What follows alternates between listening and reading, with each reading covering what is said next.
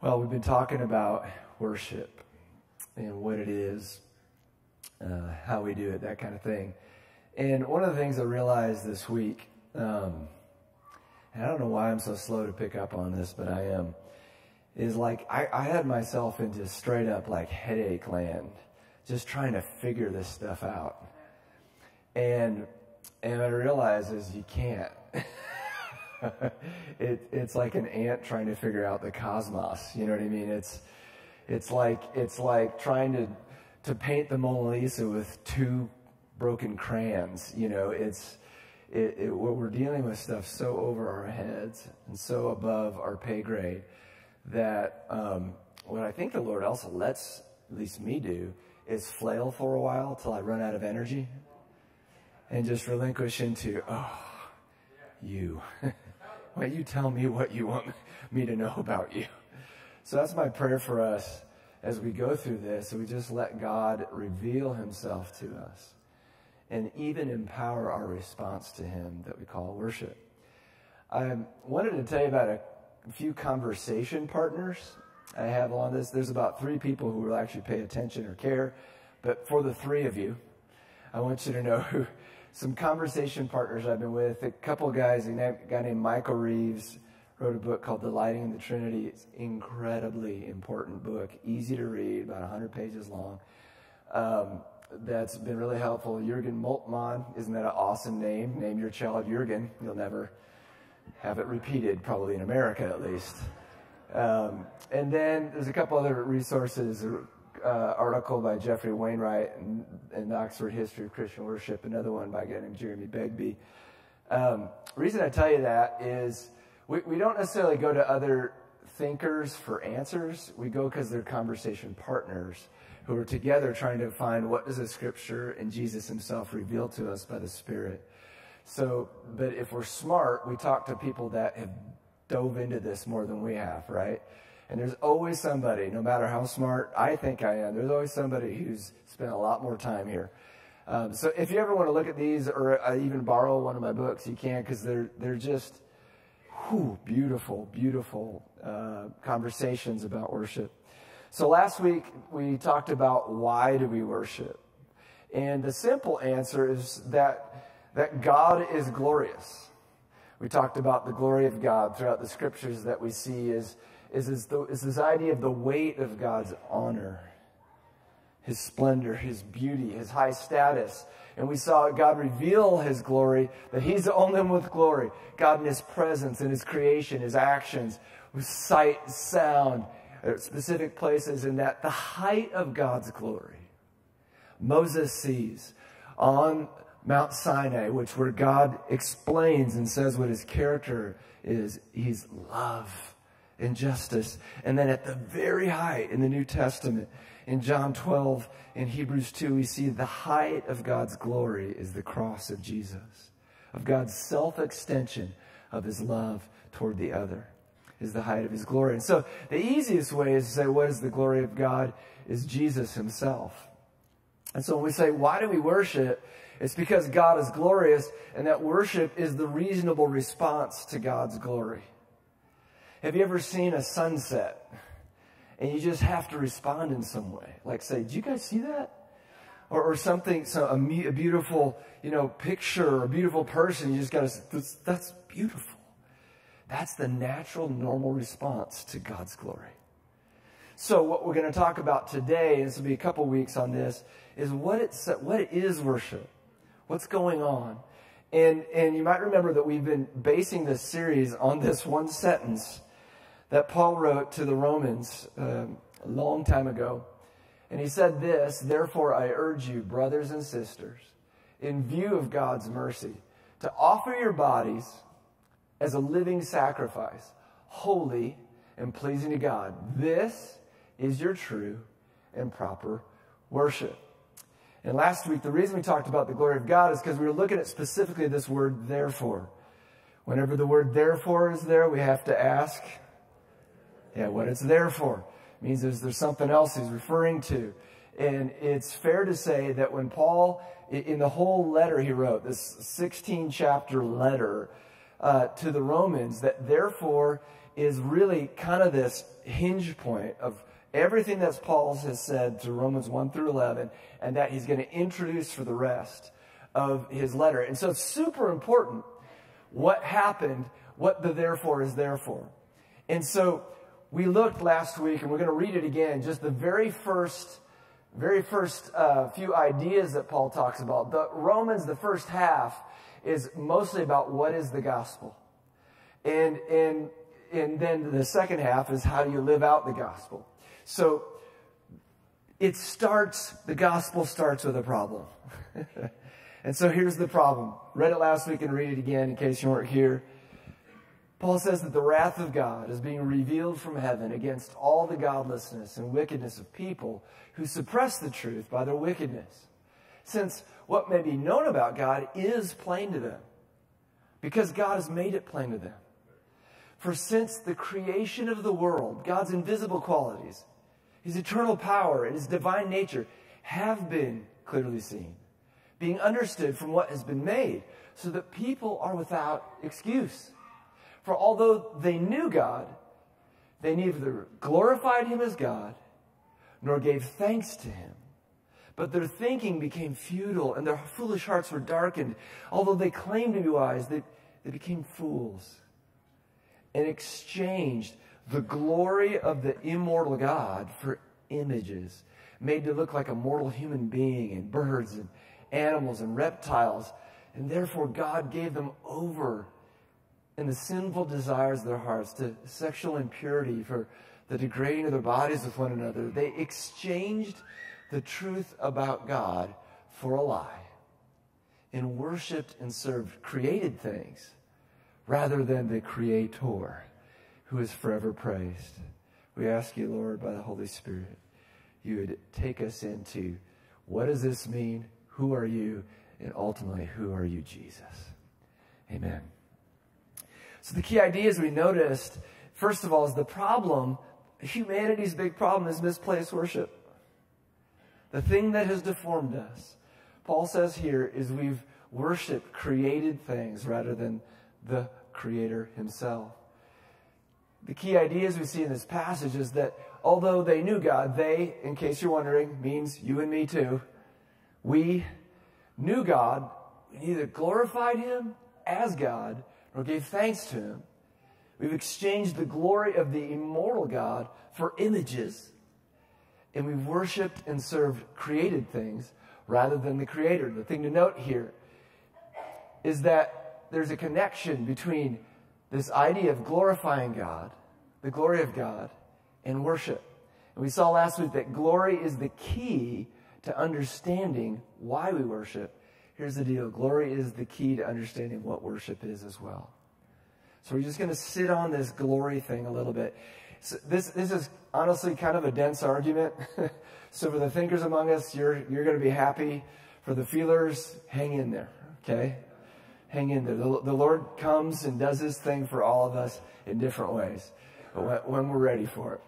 Okay, so here's some assumptions to think about what worship is. Here's the assumption is this, is that God has always existed, right? In the beginning, God created the heavens and the earth. The earth and everything hasn't always existed. Now, this is why these things give you a headache if you think about them long enough, okay? Because God has no beginning. So if you start thinking about that, I know kids who just like freaks them out. It makes me love them so much because they really realize, whoa, that's hard to get. In the beginning, God has always existed. Another assumption is that God doesn't need anything, right? Okay? So he exists before creation, but he doesn't need anything. He doesn't need creation. Paul's preaching to the philosophers in Athens, the good old Greek philosophers. He says, the God who made the world and everything in it is the Lord of heaven and earth and does not live in temples built by human hands. He's not served by human hands as if he needed anything. Rather, he himself gives everyone life and breath and everything else. It's a crazy, you just worship God from just that thought. That people who consciously, hatefully reject him exist because he decided so. Isn't that amazing? What kind of God is this? And like I did last week, I give you some other texts. These slides are available online to contemplate this stuff. Here's another assumption, that God alone has glory. We talked about this last week, so you've already seen these scriptures. The Psalms call him, he's the King of glory. He's the glorious one. He says, I'm the Lord, that's my name, I will not yield my glory. In other words, all that stuff, the weight of his being, the magnificence of his character that's seen in these images that he occasionally reveals himself, and that ultimately in his love and his justice. He's the only one that has that, okay?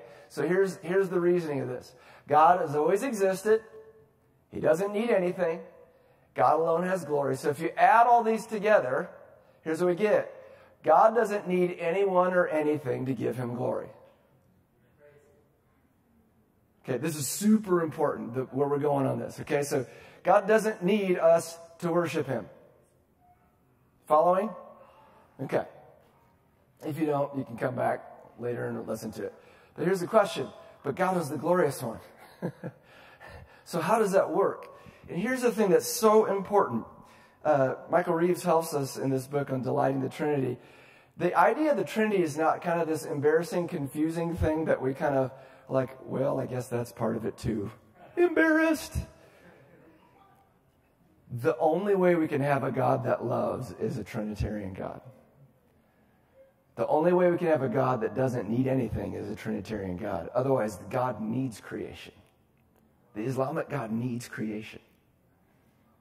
They say he can't exist as long, but it logically doesn't work out. Okay?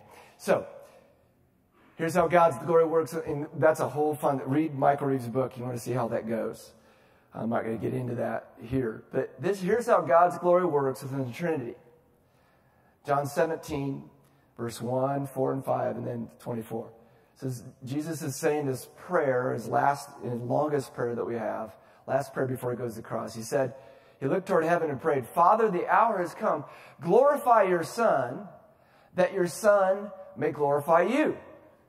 I brought you glory on earth by finishing the work you gave me to do.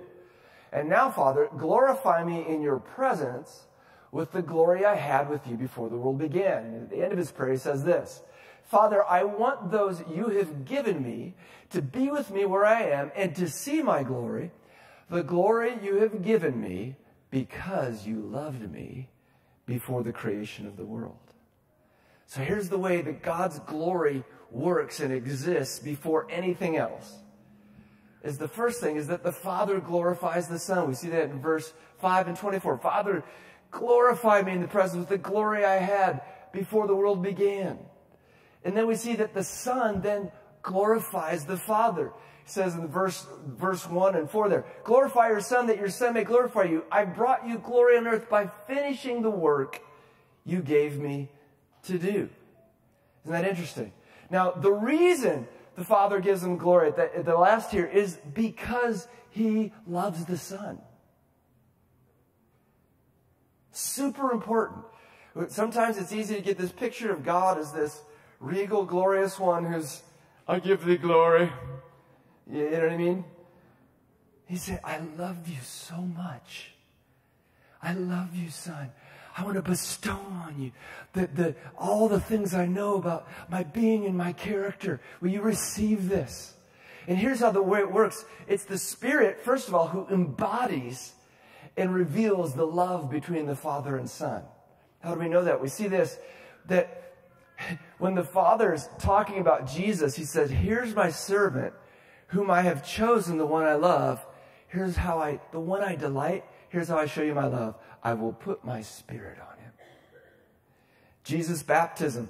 The Holy Spirit descended on Jesus in bodily form like a dove. And here's what the Father is saying. This is what's up right now as I send the Spirit on you. You're my Son whom I love. With you I'm well pleased. Paul describes the Holy Spirit later in Romans 5:5. He says that God's love has been poured into our hearts. How? Through the Holy Spirit. Think about that just for a minute. That the embodied in revelation love of God comes by this person, the Spirit. One guy calls the Spirit the flame of love. If you're wondering, does God love you or can you experience his love? Too late, he's in you. If you've given your life to Jesus, baptized in his Spirit, he's already loving us now in the person of the Spirit. So, here's what's fascinating. We can see a similar thing going on with the glory of God. It's not quite as clear, but I was noticing that I think the Spirit does something similar within the Trinity, because Peter calls the Holy Spirit the Spirit of glory. That in a way, he is glory himself, the very character of God. And then we see these times that when Stephen's filled with the Holy Spirit, he sees the glory of God. You look in Ezekiel, more than one time it says he's caught up in the Spirit, and then he sees the glory of God. And Paul talks about this, that the Lord is the Spirit. Where the Spirit of the Lord is, there is freedom. And we all, who with unveiled faces contemplate the Lord's glories, we're looking at the Lord's glory, his magnificence, his beauty, are being transformed into his image with increasing glory, which comes where? From the Lord, who is the Spirit. So that this thing is going on, and here's other things you look at. In John 14 through 17, I'm telling you, I think it's probably some of the most ingenious, brilliant writing of any human document in history. I mean, just those chapters of Jesus' discourse, you can spend the rest of your life on those and never hit bottom. It is shocking. But here's how God's glories work. It's Father loves and delights in his Son, so he gives him glory. This is eternally happening before anything exists besides God himself. Then the Son loves and delights in the Father, so returns the glory to him. And the way that goes down is that the Spirit himself embodies and reveals the love and glory between Father and Son. Now, if you just sit on that, if you actually believe this and get this, this is going to revolutionize your understanding of who God is. That's what's been going on for eternity past. What that even means, I don't know. Eternity past, past has no meaning in the word eternity, right? It's like, this is why my head hurts, okay? That love and bestowing of glory is what happens in God. It's just not like this thing of like, it's the way he exists in constant, dynamic motion between Father, Son, and Spirit. Love and glory. So, if we're trying to define worship, here's how far we've gotten. God doesn't need anyone or anything to give him glory. It's happening in him all the time. So here's a really important question. So why does creation exist? Why did God make anything? It's a really important question, isn't it? I'm going to tell you this. This question determines how you see everything in your life. Why am I actually here? And here's what's fascinating. The scriptures show it's to glorify God. Lord, our Lord, how majestic is your name on earth. You've set your glory in creation in the heavens. The heavens declare the glory of God. And then there's this beautiful worship to God at the end in Revelation 4. You're worthy, our Lord and God, to receive glory and honor and power, for you created all things, and by your will they were created and have their being. Paul goes ahead and he talks about humans. That he says, the apostles, they were chosen in verse 12. Why?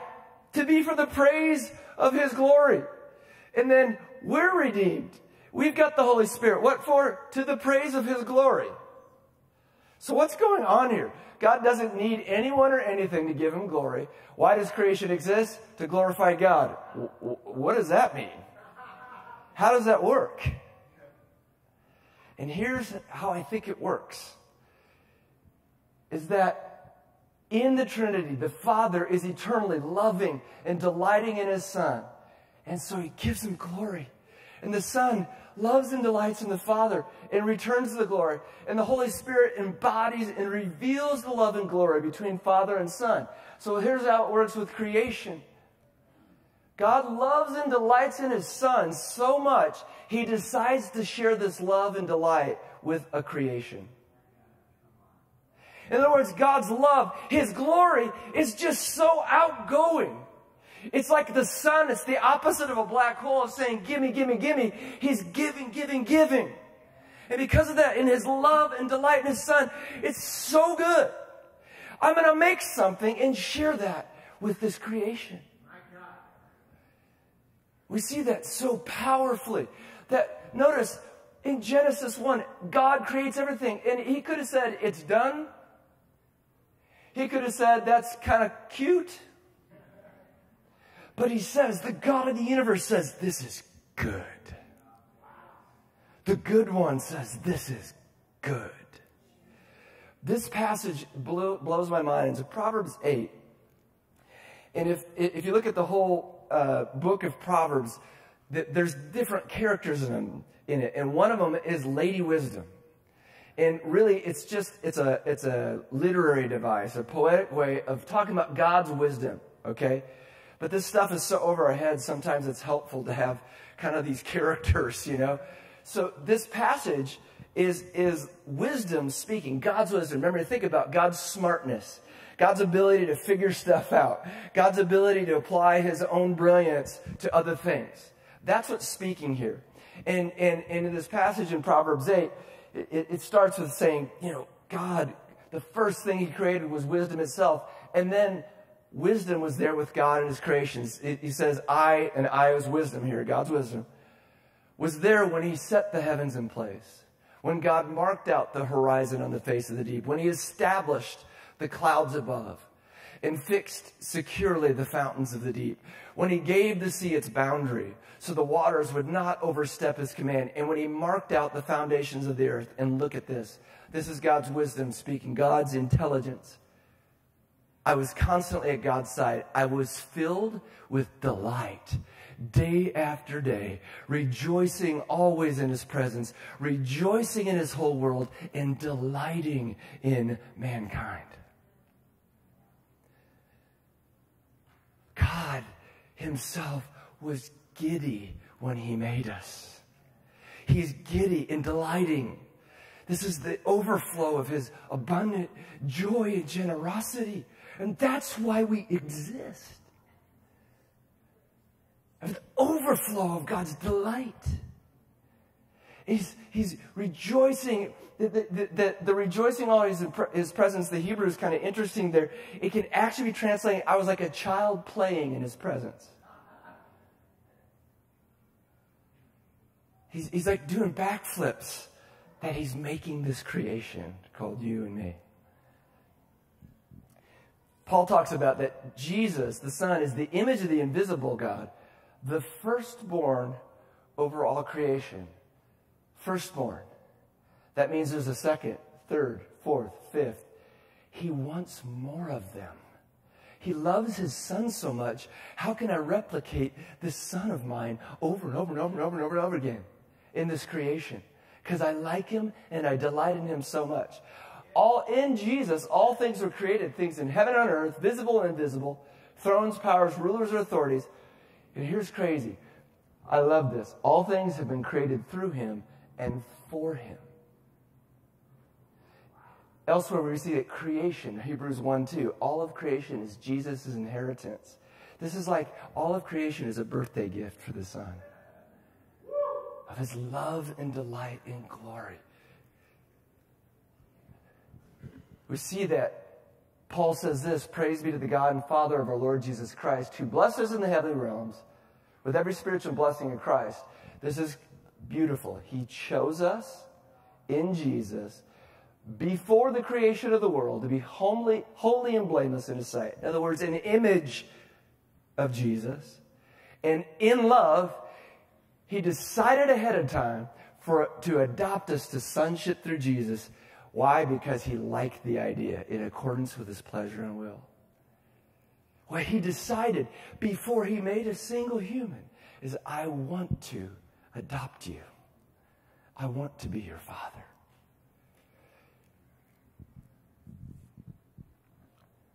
So how does this work that creation exists to glorify God? The whole inception of this thing is that God loves and delights in Jesus so much. He decides to share his love and delight with the creation. That's the whole point. You see that you exist because of love? I mean, that's gonna tear down all kinds of cultural worldview narratives. It should, quickly. You see there's some dissonance between what I hear on a week-to-week basis. The next thing he does is, like the Father gives love and delight, he loves and delights the Son, so gives him glory. God gives his glory to his creation.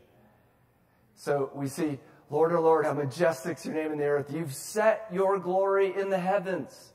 The heavens declare the glory of God. You're worthy, our Lord and God, to receive glory and honor. I just read these. You created all things, and by your will they were created. And he gives his glory to creation, especially to humanity. God gives the weight of his majesty and brilliance of his being and character, especially to humanity. The easiest way we see that is in Genesis 1:27. God created mankind in his own image. He didn't say that any other created thing, but specifically to humanity, I want you to look like me in all my glory. The psalmist says, what's mankind that you're mindful of them? Human beings that you care for them. You made them a little lower than the angels and crowned them with glory and honor. That's at creation. Humanity is crowned with God's glory. Prophet Isaiah is talking about the sons and daughters. God was talking about his people. He said, bring my sons from afar, my daughters from the ends of the earth. Everyone is called by my name, whom I created for my glory, whom I formed and made. And the clearest statement here is just simply, Paul says, is that humanity, is the image and glory of God. Does this contest any worldviews you've heard about like humanity is an intrusion on creation? Never heard that before? I mean, couldn't be something more counter to the truth. That God is most excited of all creation that we're here.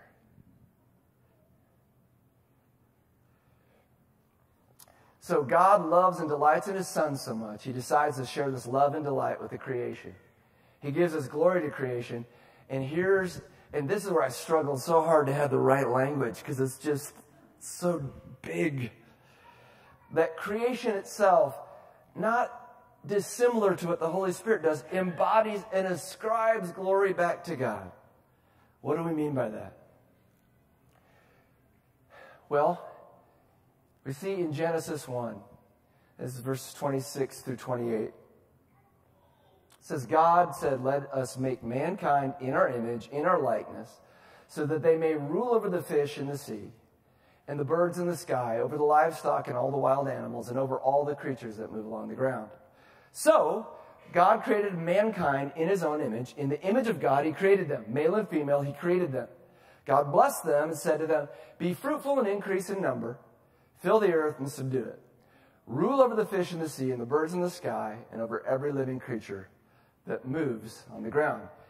Here's what we see with embodying the glory of God and the way we return it to God. The first is simply by existing. Verse 27, I shouldn't have used white behind there because I'm realizing our screens aren't as good as my laptop. Just by existing, we declare the glory of God.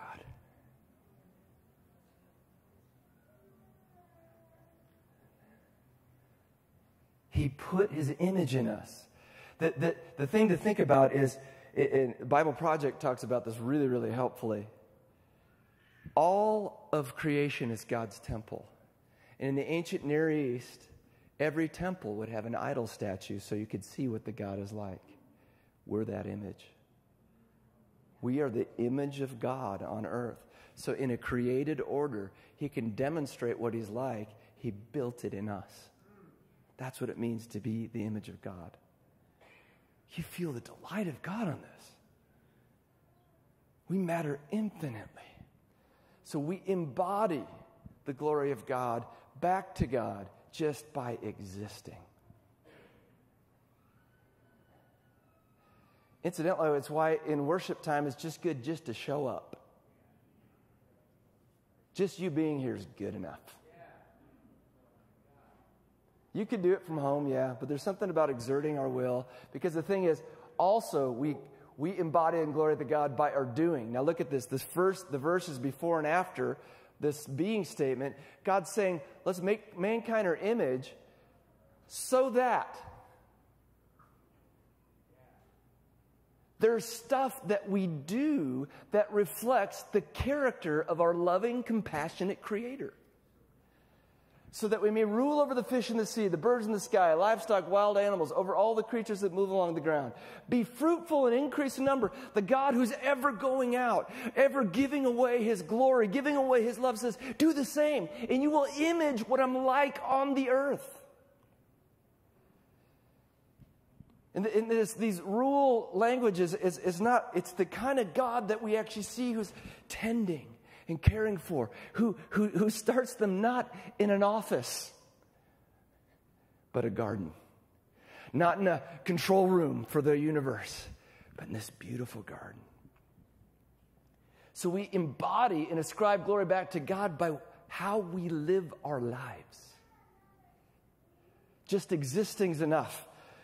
But then what we do with our bodies, with this embodied glory, brings glory to God. And then the other thing, we talk about ascribing glory back to God. Ascribe it, that's not a word you use very often. But we see here, this is a really helpful passage in Psalm 29:96, basically said the same thing. Ascribe to the Lord, all you families of the nations. Ascribe to the Lord glory and strength.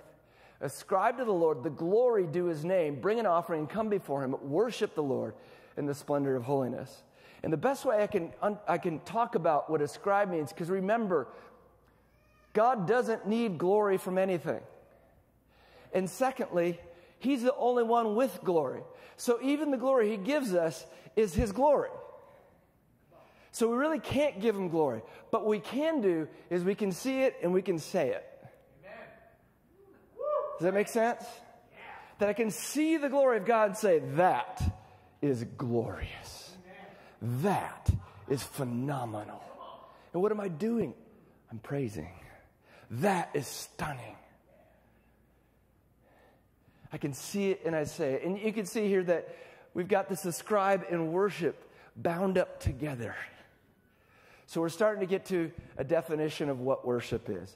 And I know this is a pretty dense argument. I gave it pretty fast. But this is some stuff that's really fun to think about. And you'll notice here, I haven't mentioned music or singing once. It's very intentional. Because music and singing, I happen to be a musician. So it's not a ding on music. But we can easily misunderstand what's going on when we use music and things like that and call it worship. Has anyone heard the song, Shoo Fly, Don't Bother Me? Shoo fly, don't bother me, shoo fly. That's not worship. It's a song, but it's not worship. We have tools by which we can ascribe glory to God. Does it make sense? So that's why we've got to understand what we're actually talking about, why we're doing it, and what it actually is before we get to the tools.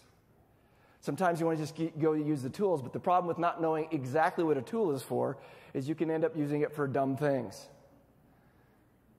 I still remember the day I thought I was going to talk about that. I had a hammer. I put toothpaste on it, tried to brush my teeth. What I didn't know, I rubbed it in my mouth.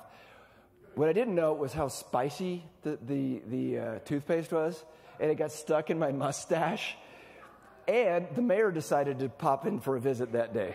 So it's Dooley Bartlett, me with mustache, toothpaste, and just like, this was a terrible idea. But I remembered the illustration for the rest of my life.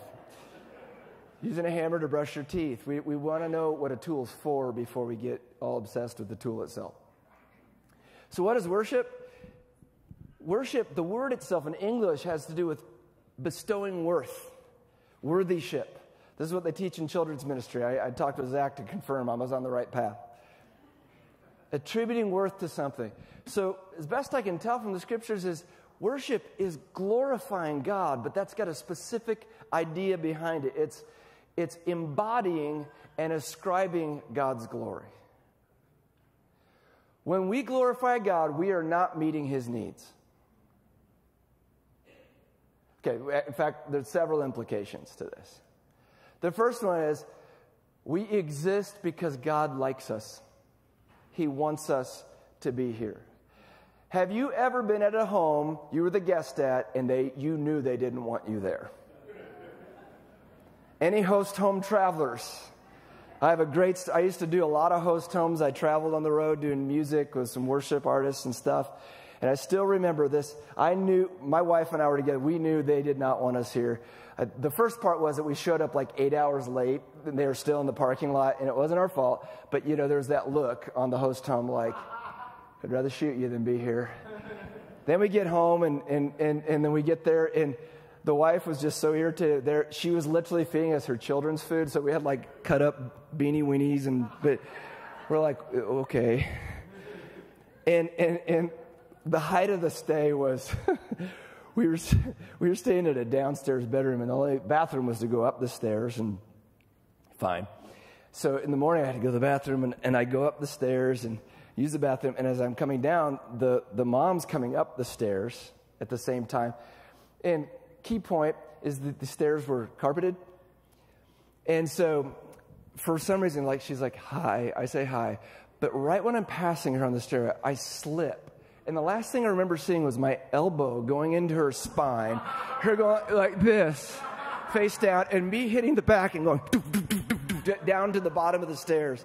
I hit the stairs, popped up, and she's like, are you okay? And I said, yes, and I just left. It's like there's no recovering from it. She already hates that we're there, and I just destroyed her on the stairs. We kind of never felt comfortable in that home. Did you know you're wanted here?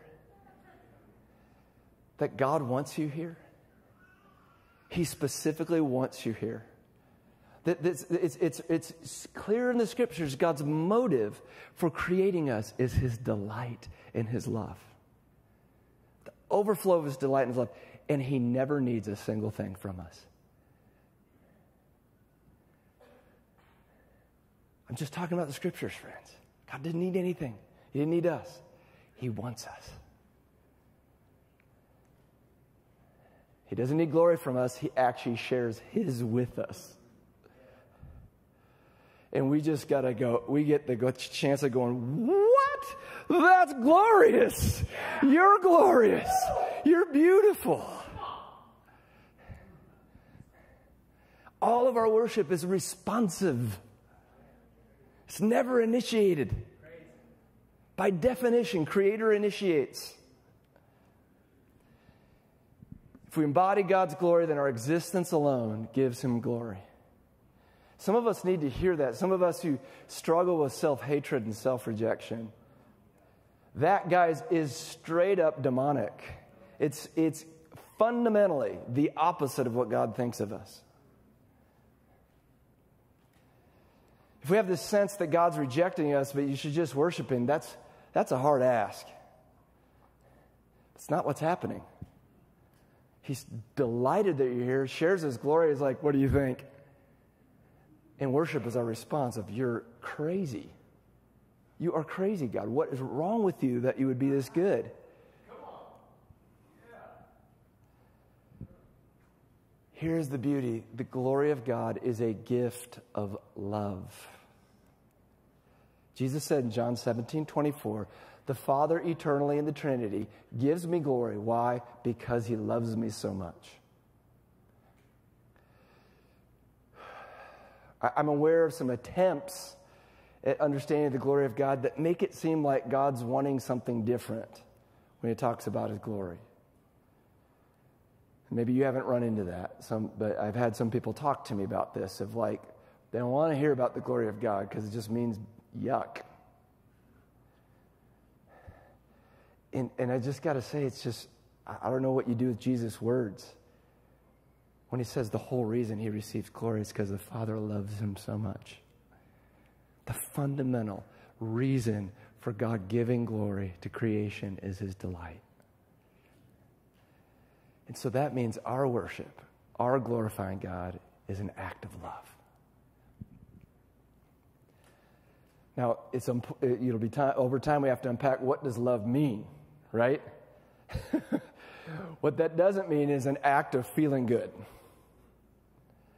How many of you know that really loving somebody costs something? I felt like this morning, this is just my interpretation of what was happening in the worship music, and then Anna, was the Lord's like, let's start here with this thing where there's these beautiful vibes and we're recognizing the love of God. And then he comes up and he says, I really want to worship now. Let's start repenting.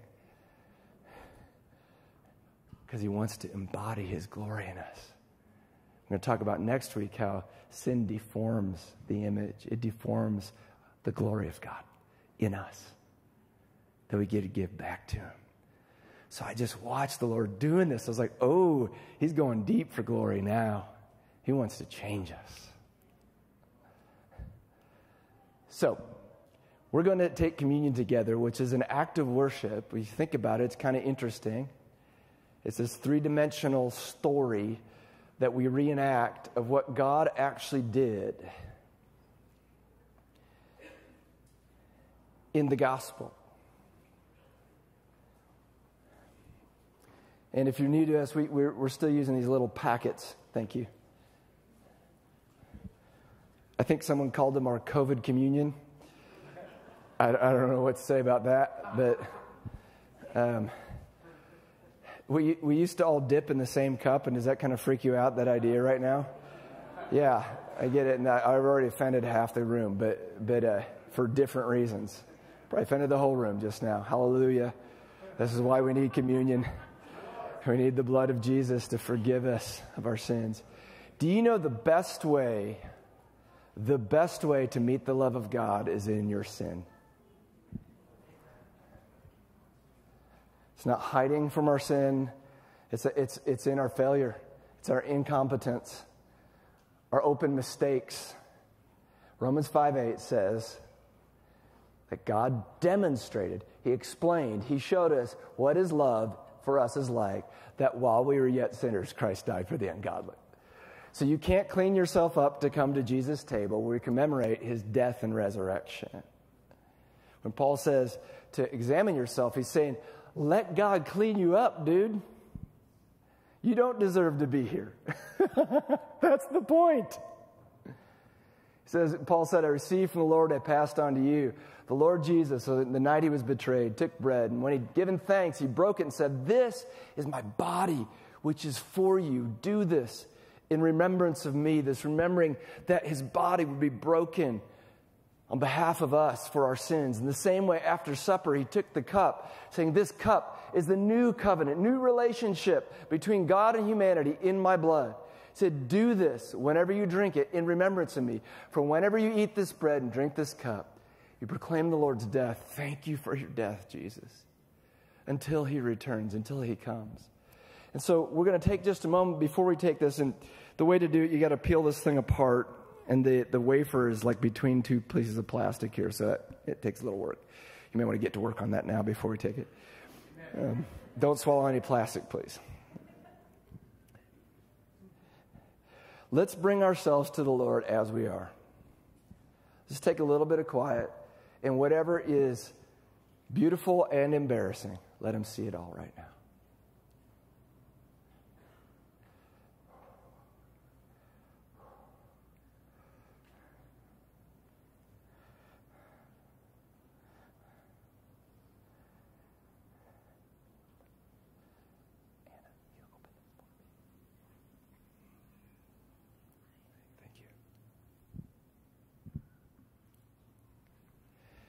So, Lord Jesus, we trust that your body was broken for us. So in this mysterious moment, we just take this little wafer as a sign of your body, and we say, will you put us back together? Let's take the bread together.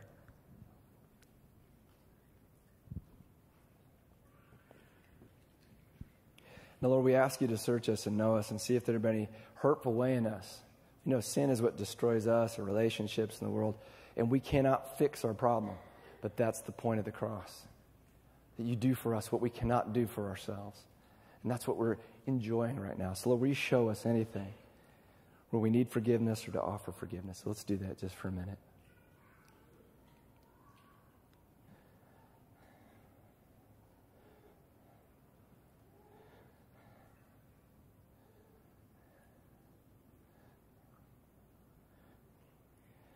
Okay, so Jesus, we trust that your blood is enough to relieve us of guilt, sin, and shame.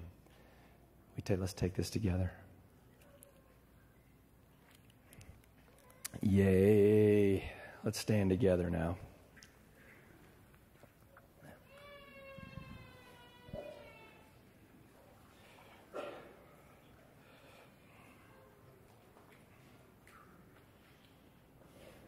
Let's just for a second, in our own way, worship the Lord. Be just a thought, something you say, song. Just for a minute, just say thank you, Lord. Thank you, thank you, thank you, thank you. Glory to you, glory to you, glory to you. Father, will you reveal to us by the Spirit the delight you have with your Son Jesus that you've shared with us as creation? Will you go to the deep places in us that we would believe why we exist is out of your delight, and that our worship to you is a response to your brilliant glory? Will you open our eyes by the power of the Spirit to be able to see the magnificence of who you are that's most clearly seen in the cross where we're forgiven? Through Jesus I pray. Amen. Let's pray for those far from God that are in our relational network. They'd be able to meet some of this. There are people walking around guilty, ashamed, angry, destroying themselves in sin, far from God. And we get a chance to pray for them, to see them meet the very solution that we ourselves have had. So let's pray this out loud together. Lord, I pray for the people in my life who are far from you. Deliver them from the evil one. Bring them into your family and help them to grow as your disciples. Quick testimony. Guy's been on my Oikos map for years, who did engage with Jesus, was in discipleship relationship, and then freaked out and disappeared. Has that ever happened to anybody? It's been no communicado for probably 4 months. Continue to pray this week. Text me in the middle of the day. I need help. I need help. Can we meet again? We're back together Thursday. He's getting the help he needs. I'm just telling you, this is long, slow, persistent work. But it matters. There are people on the earth that nobody but you are praying for. That doesn't mean it's on you, but we get the privilege of doing something and loving people that maybe everybody else is overlooking. You know what I'm saying? Such a privilege. So let's do it this week. Love you guys. Bless you. Have a great week.